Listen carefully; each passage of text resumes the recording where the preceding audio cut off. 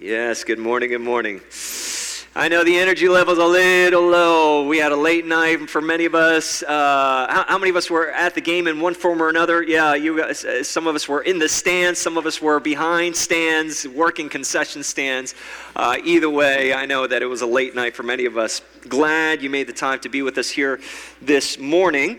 For those of you who are new, you're joining us here for the first time, welcome. My name is Dan Min, and I have the joy of serving as the pastor here at ACF. And we are continuing on in a series that we kicked off just last week. And so if you weren't here last week, fear not. You can go online to our website or subscribe to our podcast on Apple Podcasts, and you can get caught up that way. You're not too far behind. But we're in the second part of the series called Faith That Works. Faith That Works. And this is a series based out of the book of James. Now, in fact, if you have your Bibles, you can open up there now to James chapter 2. That's where we're going to be here today. And as you're finding your place, let me just once again give you a little bit of a framework for this series where when we're talking about faith that works, what we're talking about is what does it look like to embody an active faith? A working kind of faith, as opposed to a passive faith. Like we don't, if you've been walking with Jesus any length of time, you may already know this, but Jesus is not down with a passive kind of faith. Jesus is not like, cool, you believe these things? Awesome. That's good enough. No, Jesus ups the ante. He ups the standard, and he says, look, I'm glad you believe in these things, but I don't want you to live passively and hold on to these beliefs in sort of a passive way. I want you to actively embody these beliefs. We spent a whole series talking about doctrines the better half of the semester, and this second half of the semester, we're taking those doctrines and saying, how do we then flesh that out in real time? How do we live that out? James shows us what that looks like. But the other side of looking at this notion of faith that works is when you begin to live out your faith in real time, what you're going to discover is that, holy, this faith actually works. This whole faith thing, this belief thing, and this walking with Jesus thing, it actually works. It's a functional kind of faith. It's not a broken kind of faith. It's not kind of this wishful thinking, oh God, I hope, God, I wish. It's like, no, you begin to live this faith thing out, and you begin to find that you're able to make sense of this crazy, chaotic world that we're living in. All the struggles that we face, all the human needs that we have, all begins to make sense in light of living out our faith.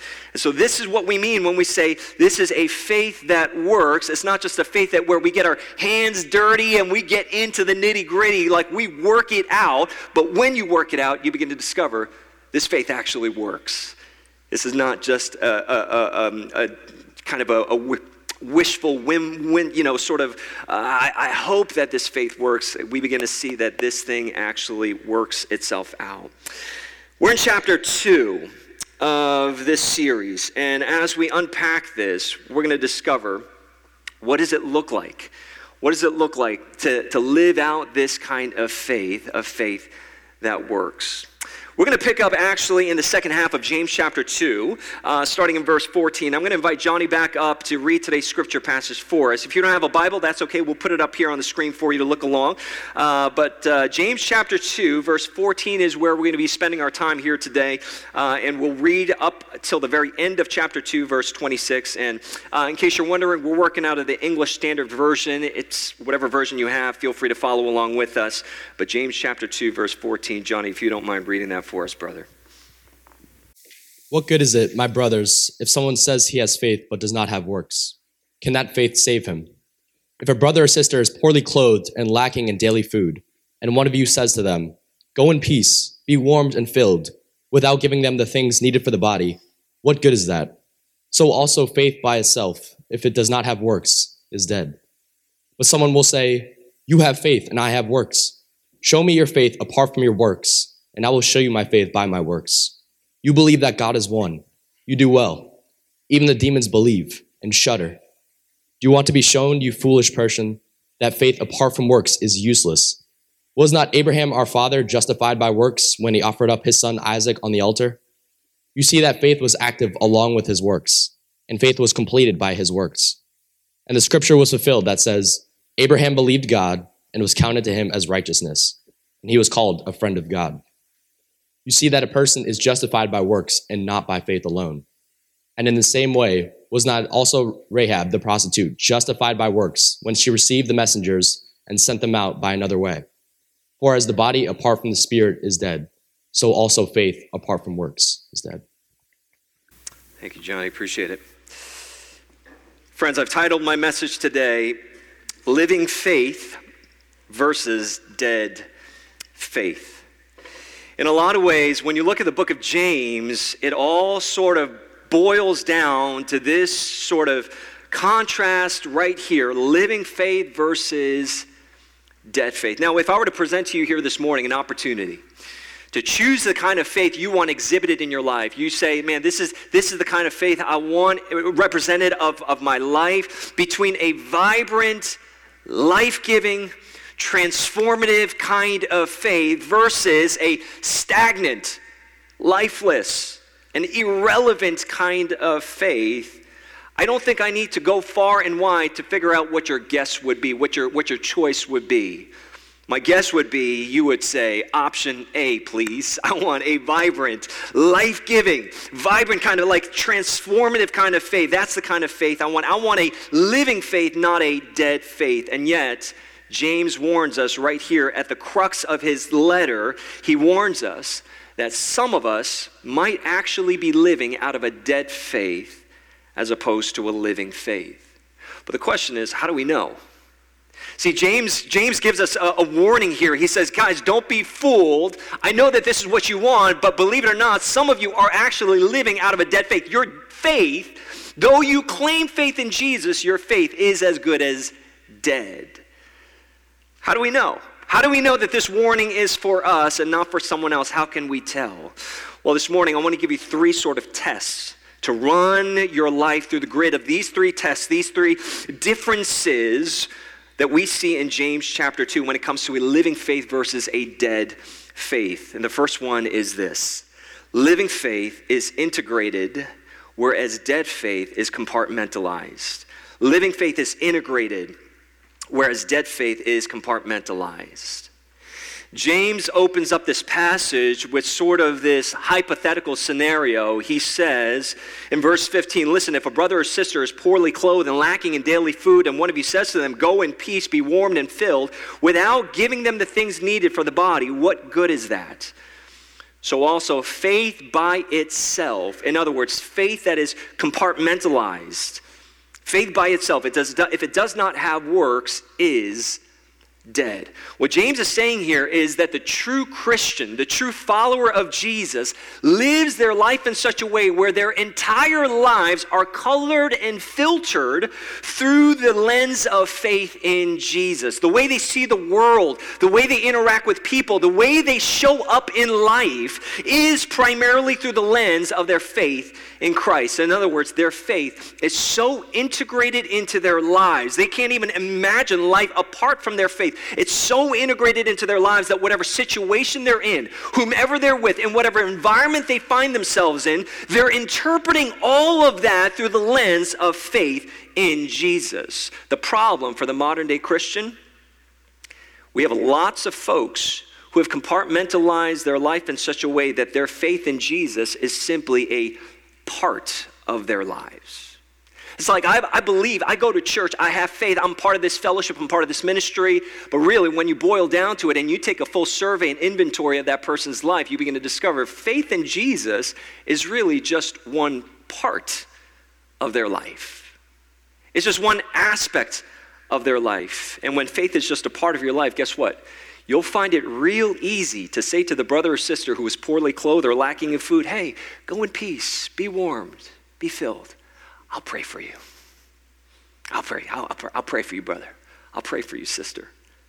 A prayer's not bad, but we think that in that moment we're being Christ-like. We think that we're being Jesus. And James here is coming along. It's like, what is that? What kind of lame faith is that? You know, like, well, what good does that do? How is that being Jesus to anyone in that moment? To which the person who has so compartmentalized their faith would say, I didn't know I was supposed to be Jesus to that person. I wasn't aware that was the assignment. And that's precisely the point that Jesus makes all the way back in the Gospels. Matthew 25, you remember this? He talks about the sheep and the goat. All right, he talks about, and he uses the sheep and the goat as a metaphor for the righteous versus the unrighteous. It doesn't mean that he favors sheep over goats or anything like that. He uses it as a metaphor to say, hey, on the final day of judgment, there are going to be two categories of people, the righteous and the unrighteous. The people who are going to enter into the glory of my Son and those who will spend eternity apart from me. You want to know his judgment call? You want to know his criteria? The basis for how he judges the righteous versus the unrighteous? Matthew 25, you don't need to turn there. We have the text up here on the screen. This is Jesus speaking. Matthew 25, verse 34. Then the king will say to those on his right, the righteous, come, you who are blessed by my Father, inherit the kingdom prepared for you from the foundation of the world. In other words, welcome into eternity with me in glory. Spend eternity with me. Welcome home. Come, you who are blessed by my Father. Listen to what he says next. Verse 35. For I was hungry, and you gave me food. I was thirsty, and you gave me a drink. I was a stranger, and you welcomed me in. I was naked, and you clothed me. I was sick, and you visited me. I was in prison, and you came to me. And then the righteous will sort of scratch their head, and they'll answer him, saying, Lord, hang on. When did we see you hungry and feed you, or thirsty and give you a drink? And when did we see you a stranger and welcome you, or naked and clothe you? And when did we see you sick or in prison and visit you? And the king will answer them, truly I say to you, as you did it to one of the least of these brothers, not as you believed in these things, as your best intentions go. No, as you did to one of the least of these brothers, you did to me. Jesus' measurement for righteousness, the ways in which he gauges righteousness in our lives, is by asking the question, how integrated really is your faith in me? Into your everyday life. In other words, do you have different hats that you put on as you go through life in different moments of your day? You know, some days you put on your Jesus hat when you're doing your quiet time, your devotional time, you open up your Bible, you're praying, you put on your Jesus hat. And then you're out the door, you hang up your Jesus hat on your hat rack, and then you put on your student hat. When you're going to classes or you're studying, you're doing chemistry and you're doing, with this and physics, that, and that's like, I don't know half the things you guys do. You tell me, I'm like, I went to Bible college, okay? You talk, I don't know anything about what you're talking about, architectural science, but you put on your student hat, you put on your academia hat as you're going about your studies. And then you take that hat off, it's social time, so you put on your social hat as you're out and about hanging out with friends and socializing, or you might be in different orgs and different clubs, and so you put on the appropriate hat for the different occasion. Some of you, maybe it's your Thon Captain hat. Some of you guys literally have Thon Captain hats that you put on, but metaphorically speaking, some of you put on you're part of serving on a leadership team of a certain organization, you put on the leadership hat. Maybe you put on, in a relational sort of aspect, when you're with your significant other, your boyfriend or girlfriend, you put on your good boyfriend hat or good girlfriend hat, right? Like you put on those hats, and you play this sort of game of sort of musical hats. You take it on and off, and you swap all these hats in your life. And you want to know what that's called? It's called compartmentalization. It's called good compartmentalization. And if your faith is just one of many hats that you wear, Scripture tells us that your faith may very well be dead. It's like, man, that's harsh. I'm just trying to adapt to my environment. It's like I'm trying to fit into whatever is happening in that moment, and Scripture's telling me that my faith is dead. Our faith, from a biblical standpoint, should be so integrated into our lives that it's not a hat that we take on and off. Rather, it's a robe that we put on and we never take off. The robe of Christ, the robe of righteousness that Christ puts on us, that never comes off. Some of you are like, man, I got bathrobes that I never take. I wish I never took that off. It's like, it's wonderful, it's warm. The weather's getting colder. I never want to take that. It's when you put Jesus on, you never take him off, as if he's like this compartmentalized thing that in this situation, Jesus has something to say. Do you know that Jesus has something to say about every situation in your life? Jesus has something to say. He has something to feel about every situation that you face in your life. Not just in your quiet times, not just in our devotional times, but every situation in your life, Jesus has something to say. So why would we take the Jesus hat off at any moment? Put on the robe of righteousness and allow it to never come off. Our faith in Jesus influences everything about our lives. Our faith, living faith, is integrated, whereas dead faith is compartmentalized. But now, what does that look like? Well, that leads us to our next point, and that is living faith leads to obedience, whereas dead faith never moves beyond belief. Living faith leads to obedience, and dead faith never moves beyond belief. Now, we already established this plenty in our last series. Believing is important. What we believe matters. We spent a whole series banging that drum. What you believe matters. And so pay attention to your beliefs. Pay attention to your doctrines. Pay attention to what is at the base level of who you are. What we believe matters. But our faith has to move beyond just belief. I love how Eugene Peterson put it in the Message. He paraphrases James chapter 2:19 this way. He says this. He says, "Do I hear you professing to believe in the one and only God, but then observe you complacently sitting back as if you had done something wonderful?"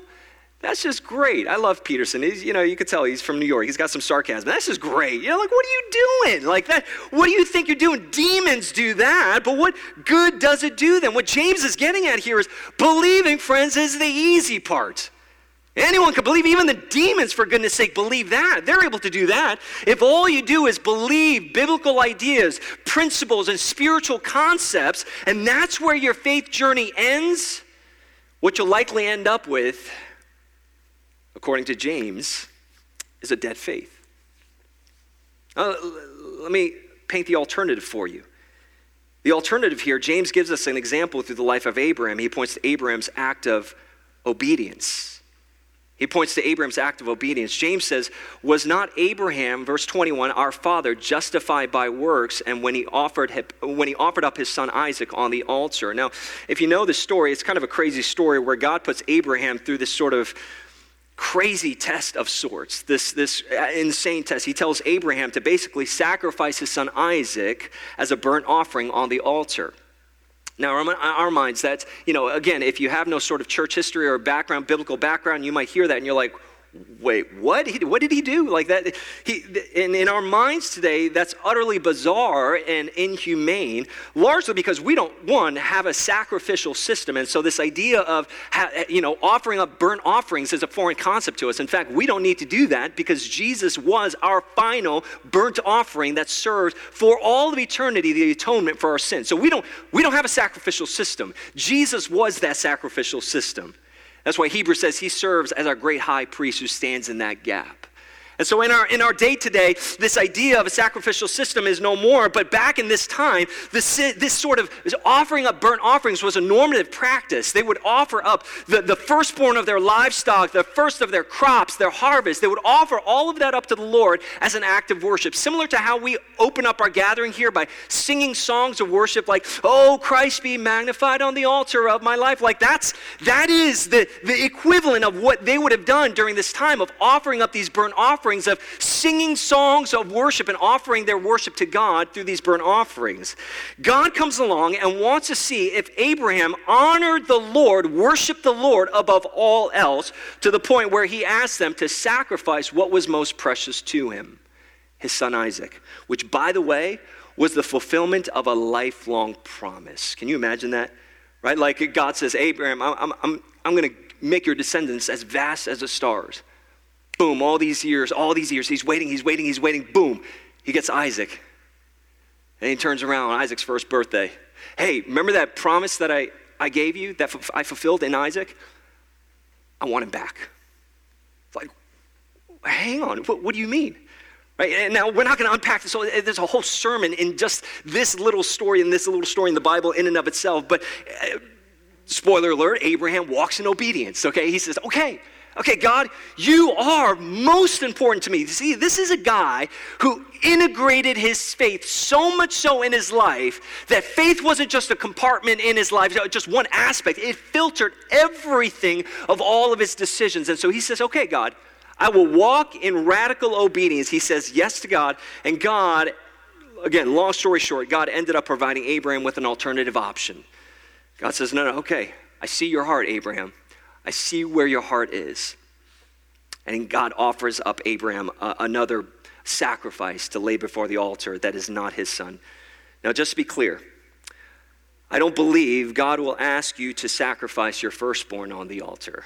Okay, I don't believe that, and so we can all take a breather. Like it's like, man, I don't know if I want to follow this God. I don't believe that God will do that, but I do believe God calls us to a life of not just belief in him, but one of radical obedience to him. And sometimes he's going to ask us for what is most precious to us. It might not be your firstborn child.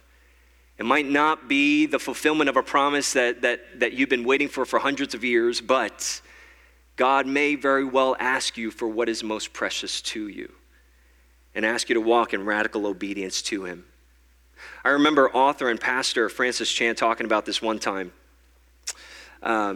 Funny story, I was at a conference with Francis Chan, and I was speaking at one of the breakout sessions, and Francis was, obviously the keynote speaker and all this.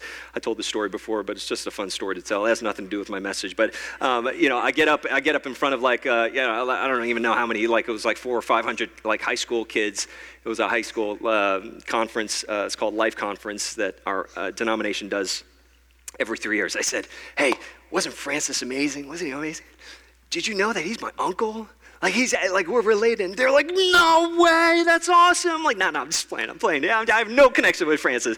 Anyway, again, nothing to do with the message. Francis Chan, I remember him talking about this illustration one time, and maybe you've heard this illustration as well. I just thought, man, that's it. That right there. What you're talking about, Francis, is that's what James is getting at. He says this. He says, most Christians, what they tend to do is they take the commands of God, right?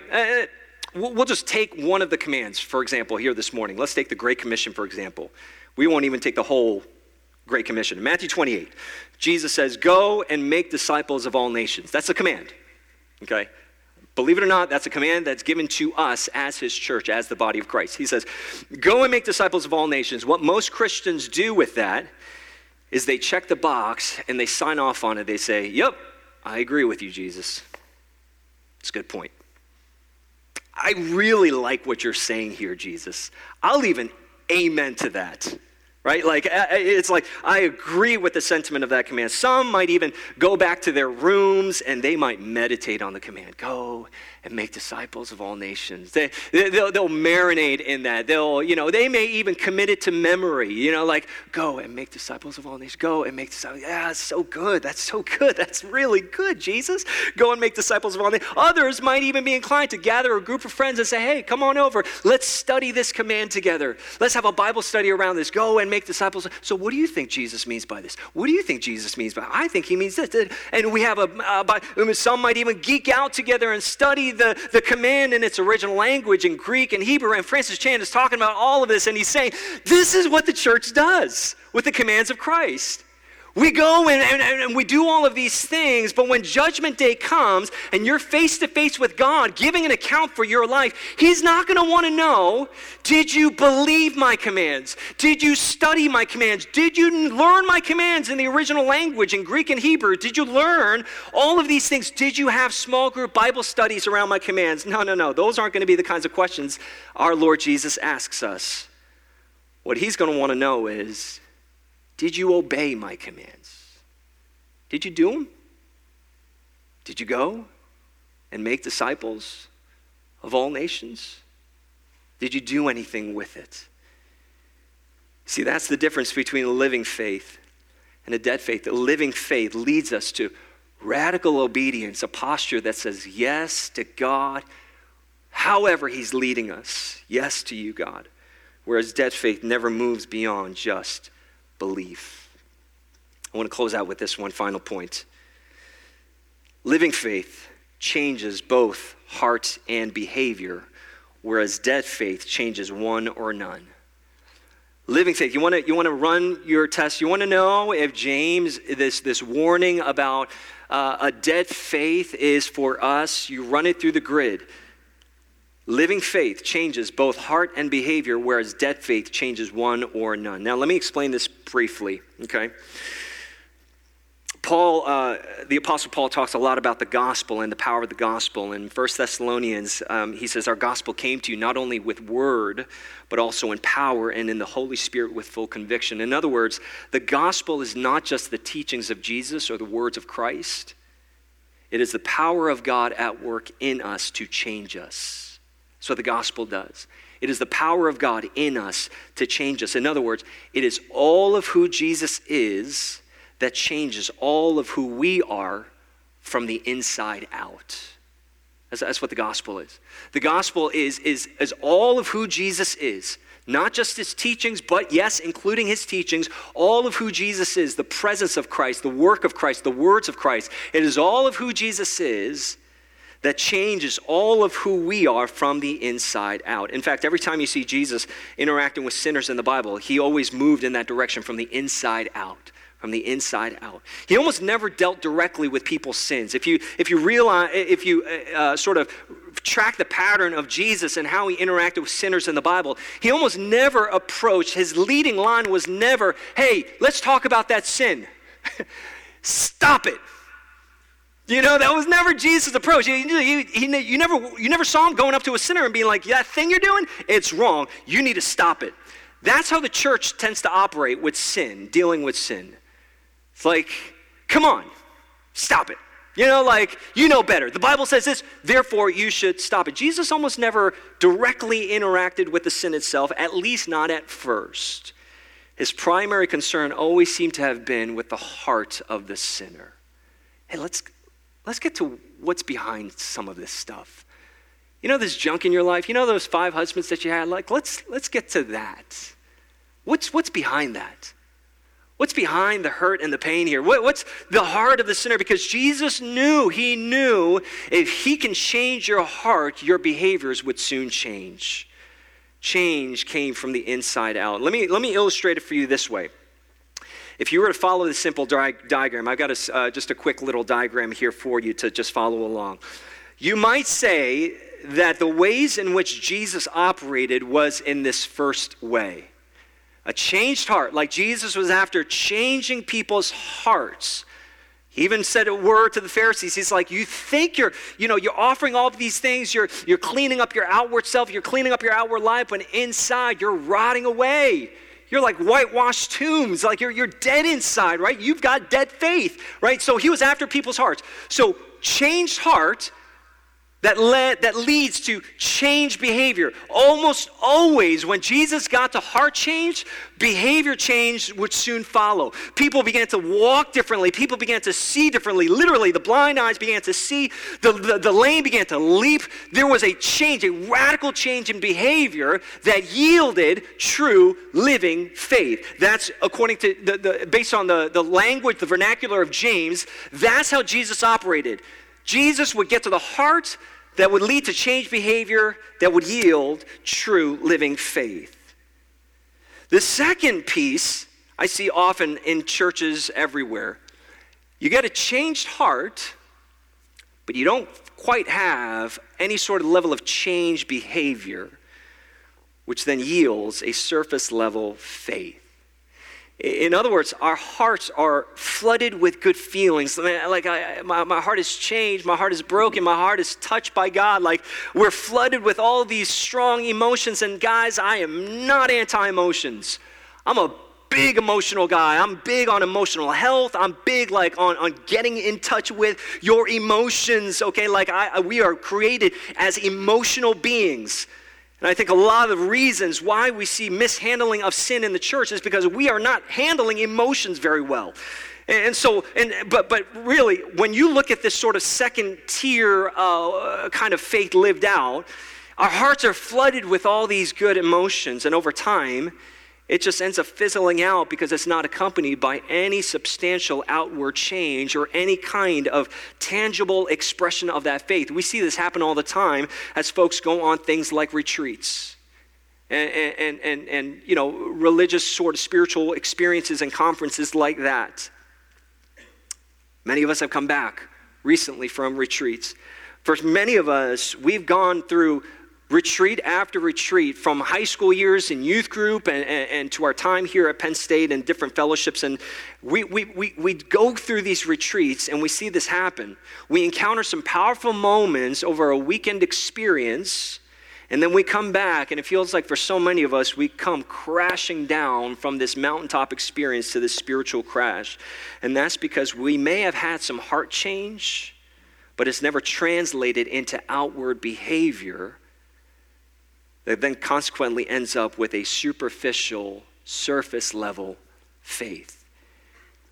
It's like we have, this becomes like the surface level faith. What it ends up becoming is a whole lot of good memories, but not a lot of life change. Like we had a lot of good memories on that retreat. God did this thing, but it's like my life is really largely the same. Not much has changed. Right? So that's change of heart, okay, but not really translating into change of behavior and this can be for a number of different reasons, but one piece could be a lack of obedience. It's like God has called us to these things and we just latch onto the emotions and we're like, God, can I just hold on to that? Can I hold on to the good feelings? I know that at this retreat, you called me to this thing, you called me to obey you in this way, but I just would really rather hold on to the good feelings, and then let the obedience stuff work itself out later. It's like that's that change of behavior that we're talking about that leads to surface level faith. And then finally, some of us, for my upbringing in church life, I saw a lot of this, which was an emphasis on changed behavior with no change of heart that then yields performance-driven faith. This is the kind of faith where it's all about working and performing and looking the part. This is the ultimate imposter syndrome, where you're trying to live up to these standards that deep down inside you don't meet internally. There's this dissonance between your public self and your private self. There's a massive incongruence between the self you're projecting onto the world and the self that you know to be behind closed doors. There's this dissonance. And that kind of dissonance can only lead to one place, a performance-driven faith, where now you've got to keep up that act, you got to keep up the work, and you got to keep up the performance. All the while, there's this deep disconnect internally for your soul. I've lived much of my life that way. I grew up in a Korean United Methodist church that was heavy into, you gotta look the part. Which, by the way, my Asian brothers and sisters will know this. We come from an honor and shame culture that is largely based on how well we perform. And maybe this doesn't have to be just a primarily Asian thing. Maybe you grew up in a sort of similar context where you feel like you've got to meet the standard, measure up. You got to perform at a certain level.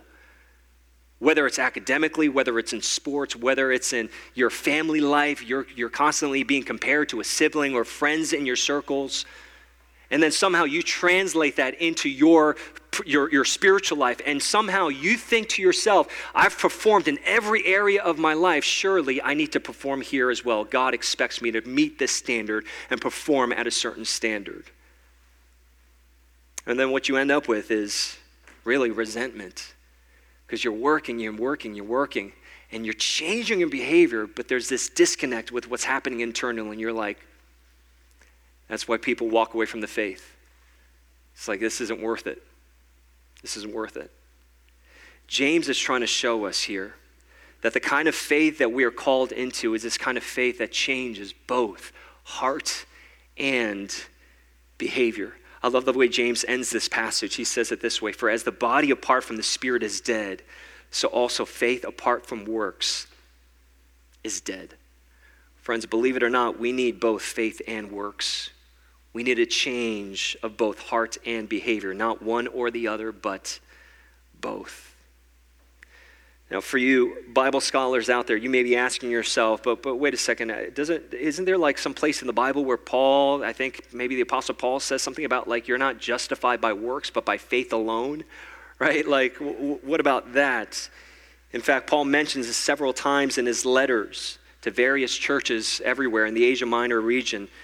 Now, that message seems to contradict what James is saying here in his letter. James is saying your faith without works is dead.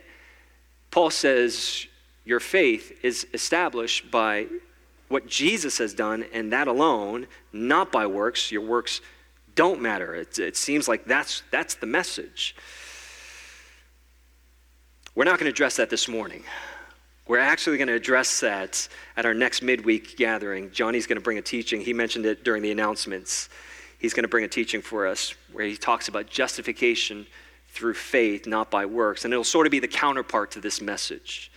And so if you're interested, you can join us for that. If you can't make it there, ask Johnny for his notes and he'll give it to you. He'll give it to you. But let me leave you with this for now. In fact, worship team, you guys can come on up. If you were to take inventory of your life this morning, friends, I want you to consider this. If you were to take inventory of your life this morning, would you say that your faith is deeply integrated into all aspects of your life? Or is your life compartmentalized? Is faith just a part? Do you have a rack of hats hanging in your hallway that you just take, swap, in, out, on, off? Is your faith deeply integrated or is it more compartmentalized? Would you say that your faith leads you to radical obedience? Or have you made it a point, an objective in your faith journey to just believe? Now, can I just say that believing for some of us, I sort of said this quickly and in passing, and I need to just run it back just for a quick second. I said believing is the easy part. And yet I know that there's some of us that have a hard time believing the truth. I know that for some of us, we have a hard time believing, like, and when I say believing, I don't mean like understanding cognitively, like, I've heard that before. I'm talking about believing down here. I was having a conversation with a friend of mine not too long ago, just recently. He was saying, Dan, I don't know how to do this, man. Like, I know it. Like, the things that are coming out of your mouth, I'm hearing it and I know it. I know it. But I don't know how to know it down here. You know, I'm wrestling with that. And so I don't want to downplay for the struggle of believing. Can I just offer a word of encouragement for those of you who are there? I think what God wants more than anything in this pursuit of holding on to belief and just grasping for belief are two things. It's openness and hunger. It's openness and hunger. I just over and over again in Scripture, what I see is people who have a hard time believing it down here, as long as they're open and hungry, God is faithful in leading them to that place of showing them. Revelation is the only thing that's going to bring belief. They've got to be revealed the truth. And so if you're open to the leading of the Holy Spirit in your life and you're hungering for truth, God will get you there. God will get you there. And so for some of us, we're like, Dan, I'm that guy. I believe it up here, but I have a hard time grabbing hold of it down here. Stay open, stay hungry. But after believing it, there's got to come a point where then you say yes with your hands and your feet, where it's no longer about, okay, I believe it in my heart. We're good, right, God? No. God's like, well, now I'm calling you to do something with it. Live it out. Live it out. Would you say that your faith has changed and is changing both your heart and behavior? Or are you stuck in a surface level of faith or a performance-driven faith? Friends, this is how you tell whether you have a living faith or a dead faith. This is how you tell whether or not James chapter 2 is for you, for me, for us. This is how you tell whether you have a living faith or dead faith. And you want to know the good news? If you run your life through that grid and through those 3 tests and you arrive to the conclusion, my faith is dead. I've compartmentalized my faith. I've just boiled down my belief, my faith in Christ to just believing in good principles, not really living any of this out.